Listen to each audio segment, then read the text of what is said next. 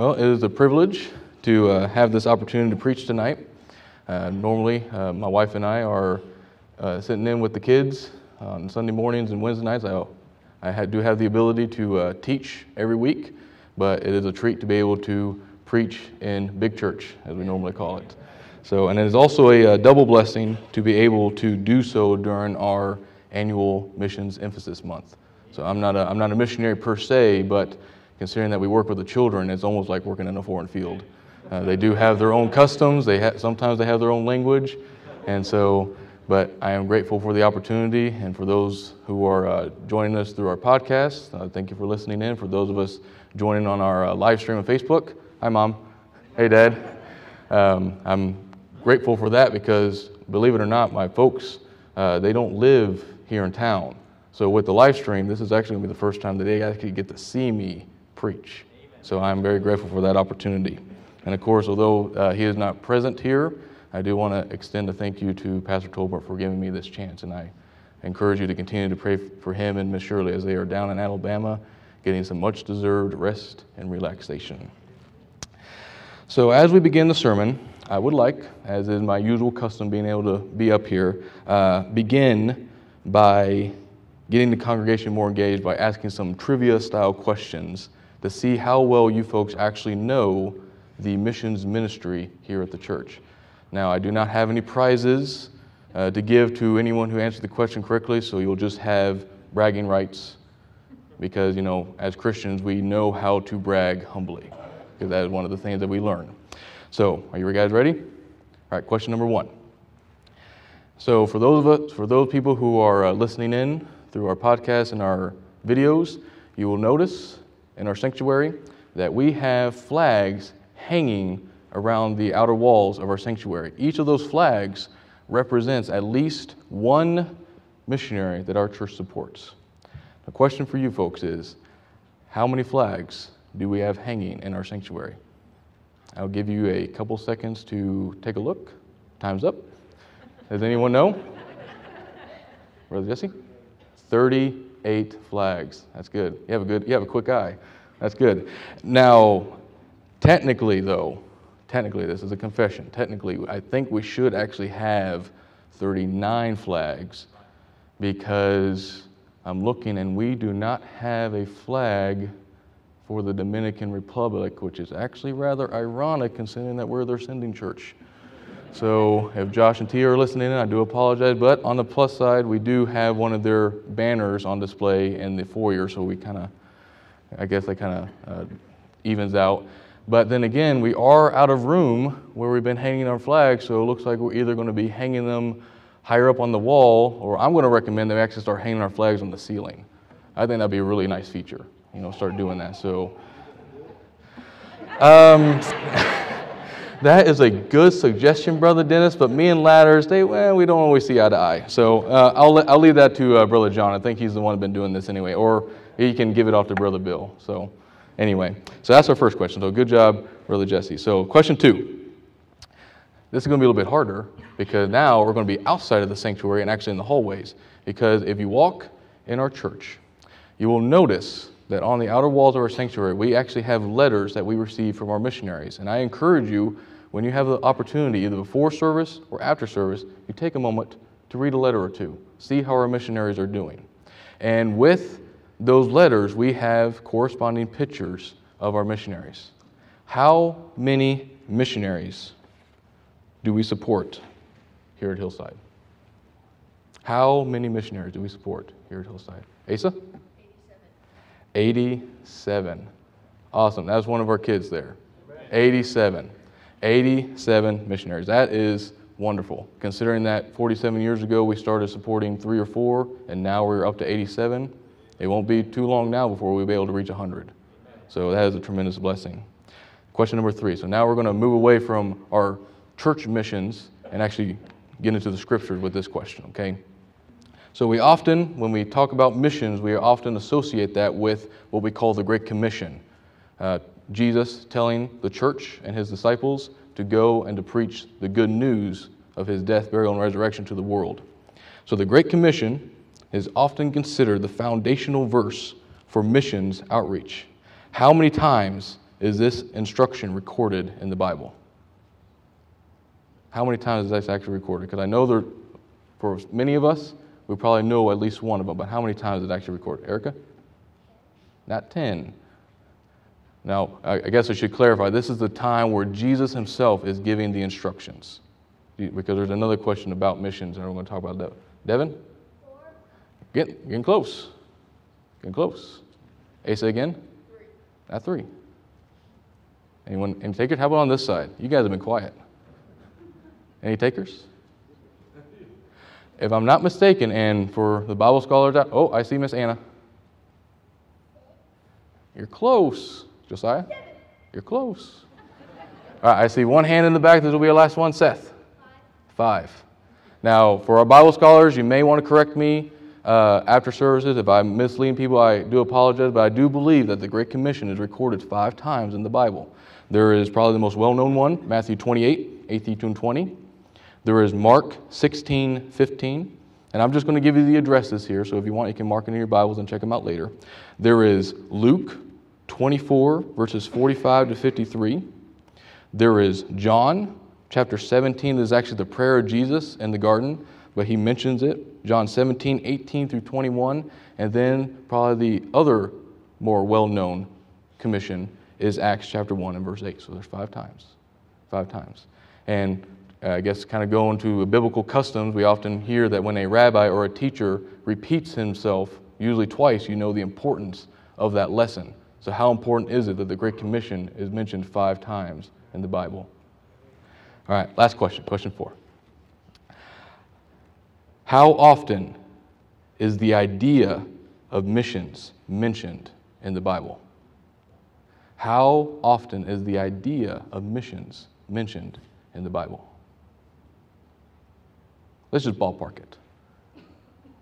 You can do like a nice round number. Oh, Liliana. At least 5 chapters each. Could be. Any others? No one else is brave enough? Josiah? 17? And a little bit higher. Anna? Not just 1. But that was a good, hey, at least she's guessing, so that's good. Devin? 18. A little bit more. I'm appreciative, by the way, that our kids are the ones answering the question. Adults, you need to step up your game. These kids are not shy. Last one, Erica. 21.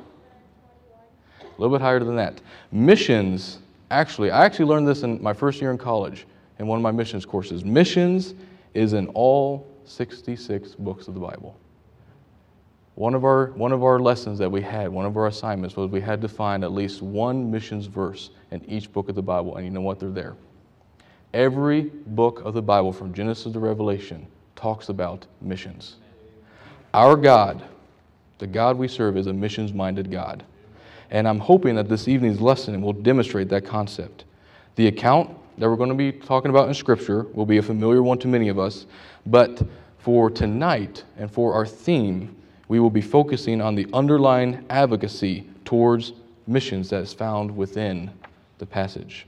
So this story is the one in which Jesus healed a man that was demon-possessed. And it is actually found in 3 of the 4 Gospels, okay? For tonight, we're going to be focusing primarily on Luke's account. So Luke chapter number 8. Luke chapter number 8. The other passages that I will make occasional reference to is also Matthew chapter 8 and in Mark chapter number 5. But we're going to be in Luke chapter 8. So if you have your Bibles, I hear pages turning already. If you didn't bring a Bible tonight, I'm going to encourage you. We should have a black Bible in the pew in front of you. If you want, you can grab that, and it's actually going to be on page number 758. I actually looked it up for you folks, so you don't have to worry about finding the address. So 758. So Luke chapter number 8. And I'm going to read the story in its entirety, beginning in verse number 26. But our main verses of interest are actually going to be verses 38 and 39. Luke chapter number 8, beginning in verse number 26. And the Bible says, "And they arrived at the country of the Gadarenes, which is over against Galilee. And when he went forth to land, there met him out of the city a certain man, which had devils long time, and wear no clothes, neither abode in any house, but in the tombs. When he saw Jesus, he cried out and fell down before him, and with a loud voice said, What have I to do with thee, Jesus, thou Son of God Most High? I beseech thee, torment me not. For he had commanded the unclean spirit to come out of the man. For oftentimes it had caught him, and he was kept bound with chains and in fetters, and he brake the bands, and was driven of the devil into the wilderness. And Jesus asked him, saying, What is thy name? And he said, Legion, because many devils were entered into him. And they besought him that he would not command them to go out into the deep. And there was there an herd of many swine feeding on the mountain, and they besought him that he would suffer them to enter into them. And he suffered them. Then went the devils out of the man, and entered into the swine. And the herd ran violently down a steep place into the lake, and were choked. When they that fed them saw what was done, they fled, and went and told it in the city and in the country. Then they went out to see what was done, and came to Jesus, and found the man out of whom the devils were departed, sitting at the feet of Jesus, clothed and in his right mind, and they were afraid. They also which saw it told them by what means he that was possessed of the devils was healed. Then the whole multitude of the country of the Gadarenes round about besought him to depart from them, for they were taken with great fear. And he went back into the ship, and returned back again. Now the man out of whom the devils were departed besought him, that he might be with him. But Jesus sent him away, saying, Return to thine own house, and show how great things God hath done unto thee. And he went his way, and published throughout the whole city how great things Jesus had done unto him. So what can we learn about missions from this passage? The first point that we can learn, we learn about Jesus Christ the Messiah. We learn about Jesus Christ the Messiah. Jesus is, or at least he should be, at the heart of missions, just as he is the foundation of our faith. Jesus Christ is the mission. He is the Great Commission. The term Christ and Messiah, we often hear that term almost interchangeably because they mean the same thing. Messiah originates from the Hebrew, Christ originates from the Greek, but they both mean the anointed one. This is the title that was given to Jesus because he is the person who was prophesied all the way back to the beginning, from Genesis chapter 3, to be the one bringing salvation to the world. And he should be at the heart of our mission. In fact, the most famous verse in the Bible exemplifies Christ's mission here on earth. What is the most famous verse in the Bible? John 3:16. For God so loved the world that he gave his only begotten Son, that whosoever believeth in him should not perish, but have everlasting life. And continue on to verse 17, for God sent not his Son into the world to condemn the world, but that the world through him might be saved. And so when Christ is seen in our passage, he is pursuing his mission with purpose and with intention. You know, the stories that we read in the Bible of the miracles of Jesus, they were not there just to show Jesus' power over death, over sickness, over demons, although that they certainly demonstrate that. But they were showing his mission to save people.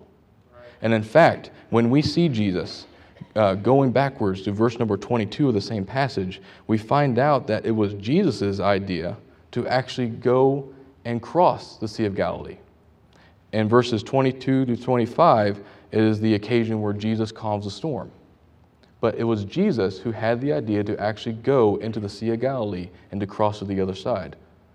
My guess is because he knew that there was a man there in need of salvation. And so he went with the idea of seeking those who are lost. He had that mission in mind everywhere that he went. And when Jesus ascended to heaven after his death and resurrection, he gave instructions for his followers, the church, to carry on the mission, proclaiming his salvation so that others might be saved. That is the gospel, the good news of Jesus Christ, to proclaim the death, burial, and resurrection of Christ so that others might be saved.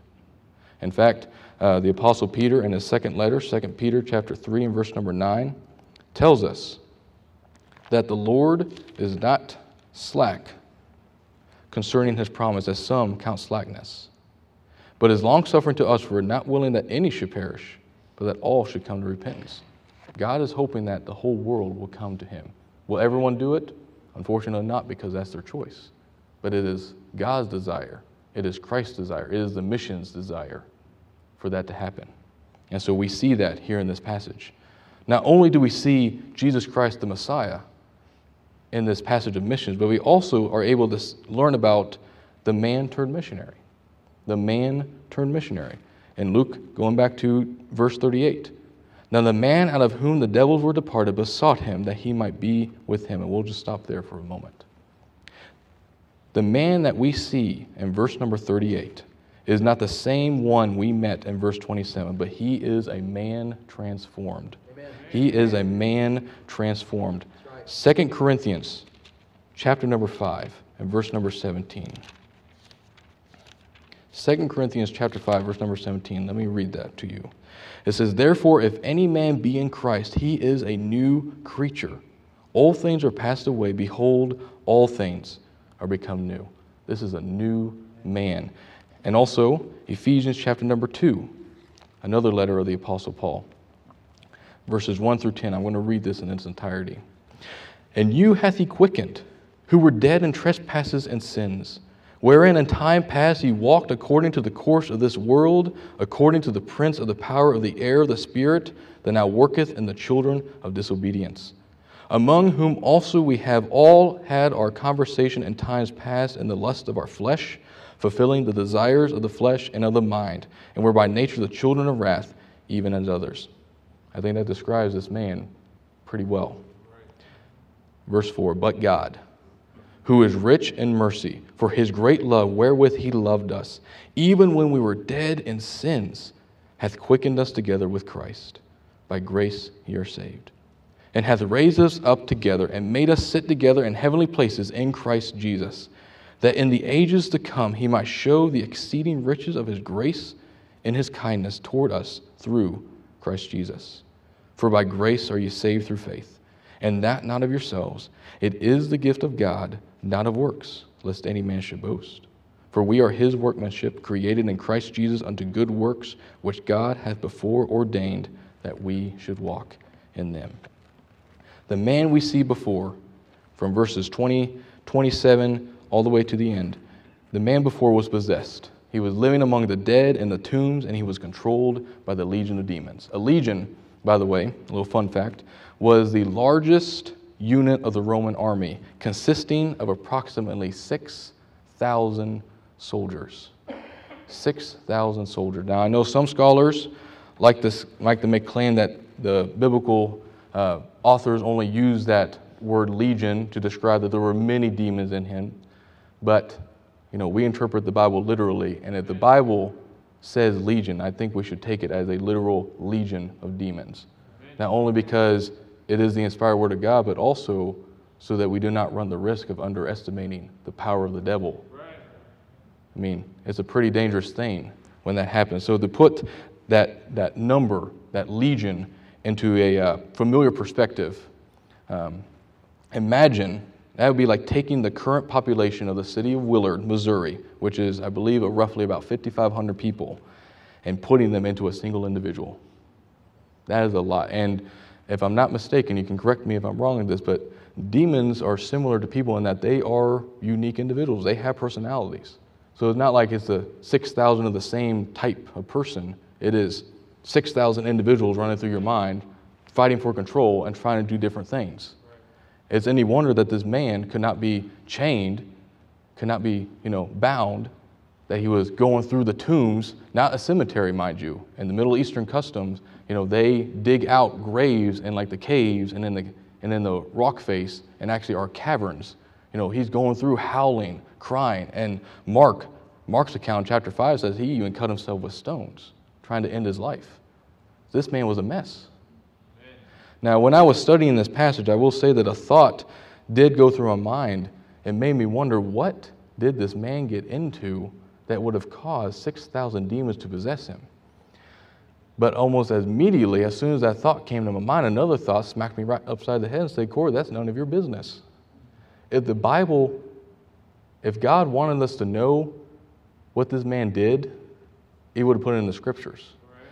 Right. But then again, it's not about how we get into sin, it's about how we get out of sin. Amen. Because, the Bible and our God puts us on level playing field. As the scriptures say in Romans, as it is written, there is none righteous, no, not one. For all have sinned and come short of the glory of God. Wherefore, as by one man's sin entered into the world, and death by sin, so death passed upon all men, for that all have sinned. Amen. And you know, there are a million different ways that a person can get into sin, but praise the Lord, there is one way that we can get out, and that is God. And that is the point of this passage, and that is the point of missions. Our missionaries that go around the world, they're going to meet different individuals with problems, with issues, with sin in their lives. But thankfully, they all have the same message for them, and that is Christ brings hope. And so now we see the man has been made alive through the saving power of Christ. And more importantly, he wants to serve Christ, which is actually in contrast to the second man that's only mentioned in Matthew's gospel. In Matthew's gospel, the Bible says in Matthew chapter 8 that there's actually two men who are possessed. Now, some people like to say there's a contradiction, but in Matthew's account, if I may explain a little bit, Matthew's audience was primarily Hebrew, and when a miracle or when something happened, they normally require 2 or 3 witnesses. And so he gives the full account of 2 men being saved. But for Mark and Luke, they focus on the one who actually wanted to serve the Lord afterwards. This second man who got saved, he basically just said, "Thanks, Jesus," and went on his way. I think Pastor Tolbert had a sermon about that last week, about the 3 members of the New Testament Baptist Church. You know, there's some members who pretend to be saved. There are some members who are just content in being saved. And then there's the third who actually want to serve the Savior. This man here is that third member. He wants to serve the Lord. He wants to go with Jesus back into the boat. And, you know, it doesn't say he wanted to be a disciple. It doesn't say he wanted to learn from Jesus. He looks like he was willing to be a servant. Like, God or Lord, I'm going to spit shine your shoes if I need to. I will wash the dishes. I will clean the clothes. I will do everything you need me to do. Just let me be with you. But instead of making this man a disciple who follows and learns, Christ made him a missionary to go and to tell, which actually leads to the third point that we see. The third thing we learn about missions is the message of testimony. The message of testimony. So back in verse number 38, now the man out of whom the devils were departed besought him that he might be with him. But Jesus sent him away, saying, Return to thine own house, and show how great things God hath done unto thee. And he went his way, and published throughout the whole city how great things Jesus had done unto him. The message that Jesus gave to the man to share was simply his salvation story, or what we often call in the church, his testimony. His testimony. A person's testimony, coupled with the truth of Scripture, can often reach hearts that the church as an institution or as an organization cannot.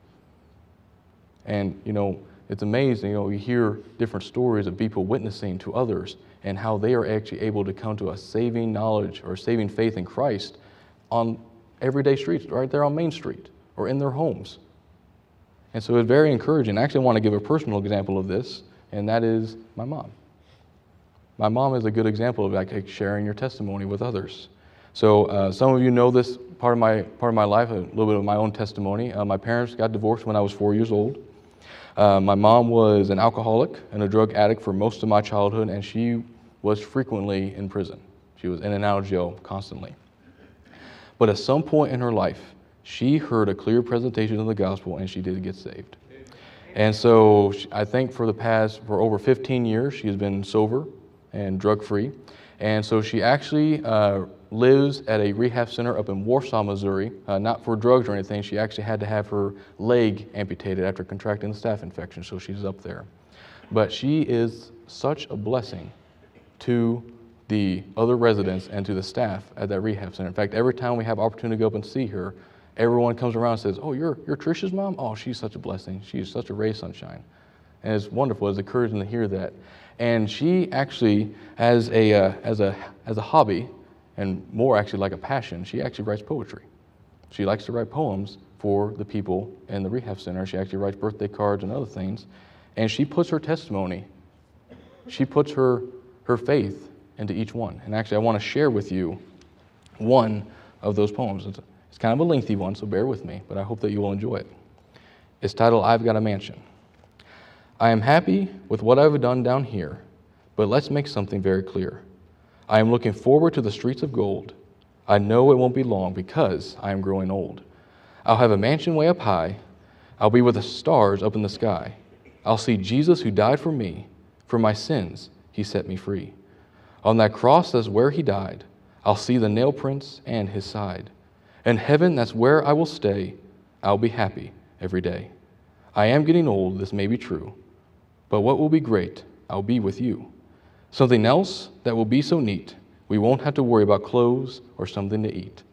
We will be busy doing other things, this I know, but there will be other souls everywhere we go. No more wars or bloodshed will be seen, no more people that are selfish and mean. It will be such a blessing, yes it will.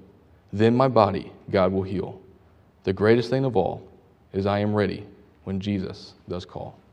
And, obviously you do not have to be a master of poetry or master of literature in order to share your testimony with others. You just have to have a willingness to talk with them, a willingness to say, this is what the Lord has done for me. And you will be amazed at the impact that it will have. You will be amazed at the impact that it will have. In fact, in Mark's account, it says that when he went out and he published and the man started sharing his testimony, it said that the people did marvel. They're saying, is this the man who was possessed? Was this the man who was in the tombs? Was this the man who was crying out and cutting himself? No, this was a new man. And this is what Christ did for him. And that's what Christ can do for all of us. So we learn about Jesus Christ, the Messiah. We learn about the man turned missionary. We learn about our message of testimony. And our last point is that we learn about the mission field. We learn about the mission field itself. Now we're going to go up to our beginning verse number 26 of Luke 8. And they arrived at the country of the Gadarenes, which is over against Galilee. The country of the Gadarenes was located on the eastern shore of the Sea of Galilee, and it was mostly inhabited by Gentiles. There was a region also known as Decapolis. It was a Roman settlement. Gentiles. So for Jesus and the disciples, this was a foreign field. This was a foreign mission field. But for the man who was transformed, this was his home. This was his home. Jesus Christ sent the man back to his home to be a missionary. Biblical missions begins at home, the place where we live and work. In fact, one of the Great Commissions, Acts chapter 1 and verse number 8, says, and ye shall receive power. After that the Holy Ghost is come upon you, and ye shall be witnesses unto me both in Jerusalem and in all Judea and in Samaria and unto the uttermost parts of the earth.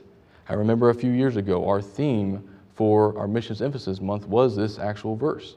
And each week, I believe Pastor gave a different verse describing these regions that we were to go to. And it starts in Jerusalem. It starts where we live.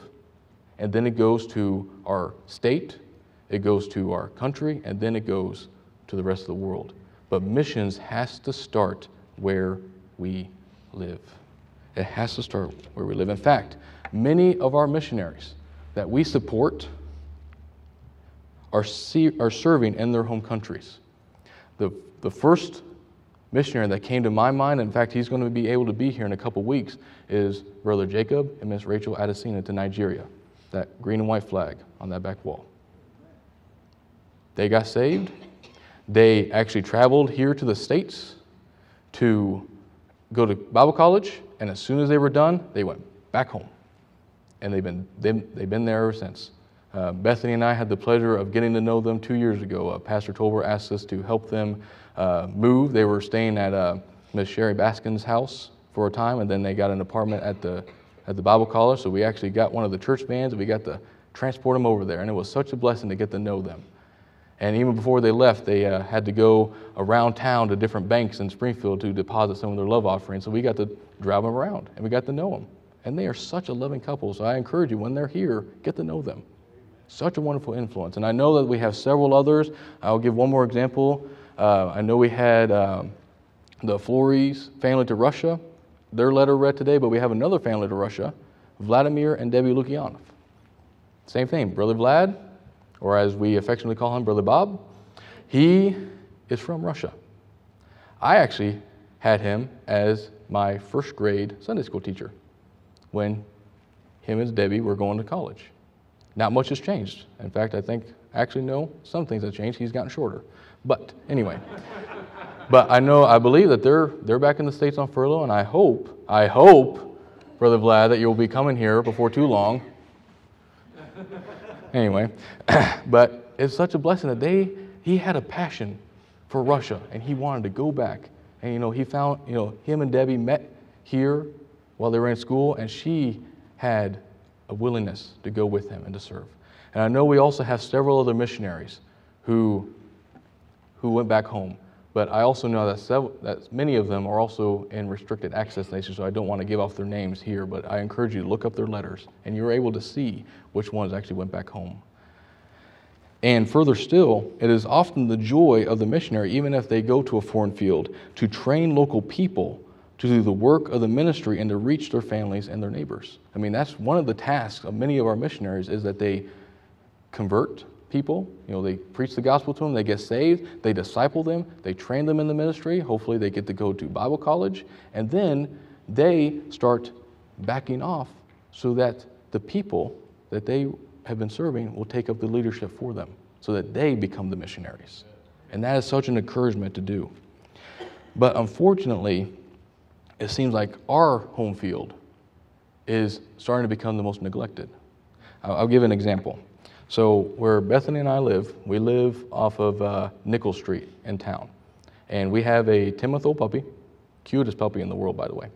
But normally at least once a week, I like to take her for an extended walk down Nichols. So where our street is at Nichols, and we take to Kansas Expressway. If you went to VBS this year, where Nickel Park is, we live right down the road from them.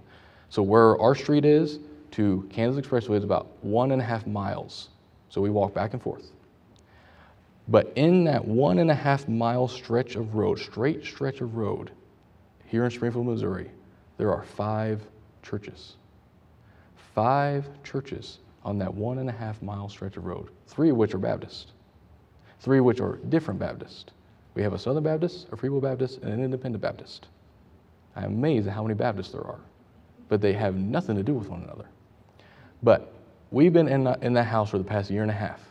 And in that 1.5 years, I do not believe in a single one of those churches has ever invited us to church. Not a single one of them. And sometimes our dog, London, gets a little adventurous. We go off some of the side roads, some of the side neighborhoods, not very far from home. And so we normally just stay in like a little rectangle block of it, 1.5 miles long by probably 3/4 of a mile wide. So imagine that kind of a block in Springfield. In that one section of Springfield, I kid you not, I have come across at least a dozen churches in that one small section of town. I cannot imagine how many churches there actually are in Springfield, but how many of them are actually striving to reach the communities. How many of them are actually trying to reach the people who are their neighbors for the cause of Christ? It's sad. It is sad. And I'm also afraid to say that, we have some work to do here at Hillside also. We have some work to do here at Hillside also. I know that Brother John has been working hard to revamp our visitation program. Miss Jennifer has been working hard to help him do it, and I'm sure there's several other people who have been assisting, but we have work to do in order to ensure that we get the message across to our friends and our neighbors. And our church, really, although we are kind of out in the boonies, we're out of city limits, we are actually blessed and having the advantage of being able to reach numerous communities around us.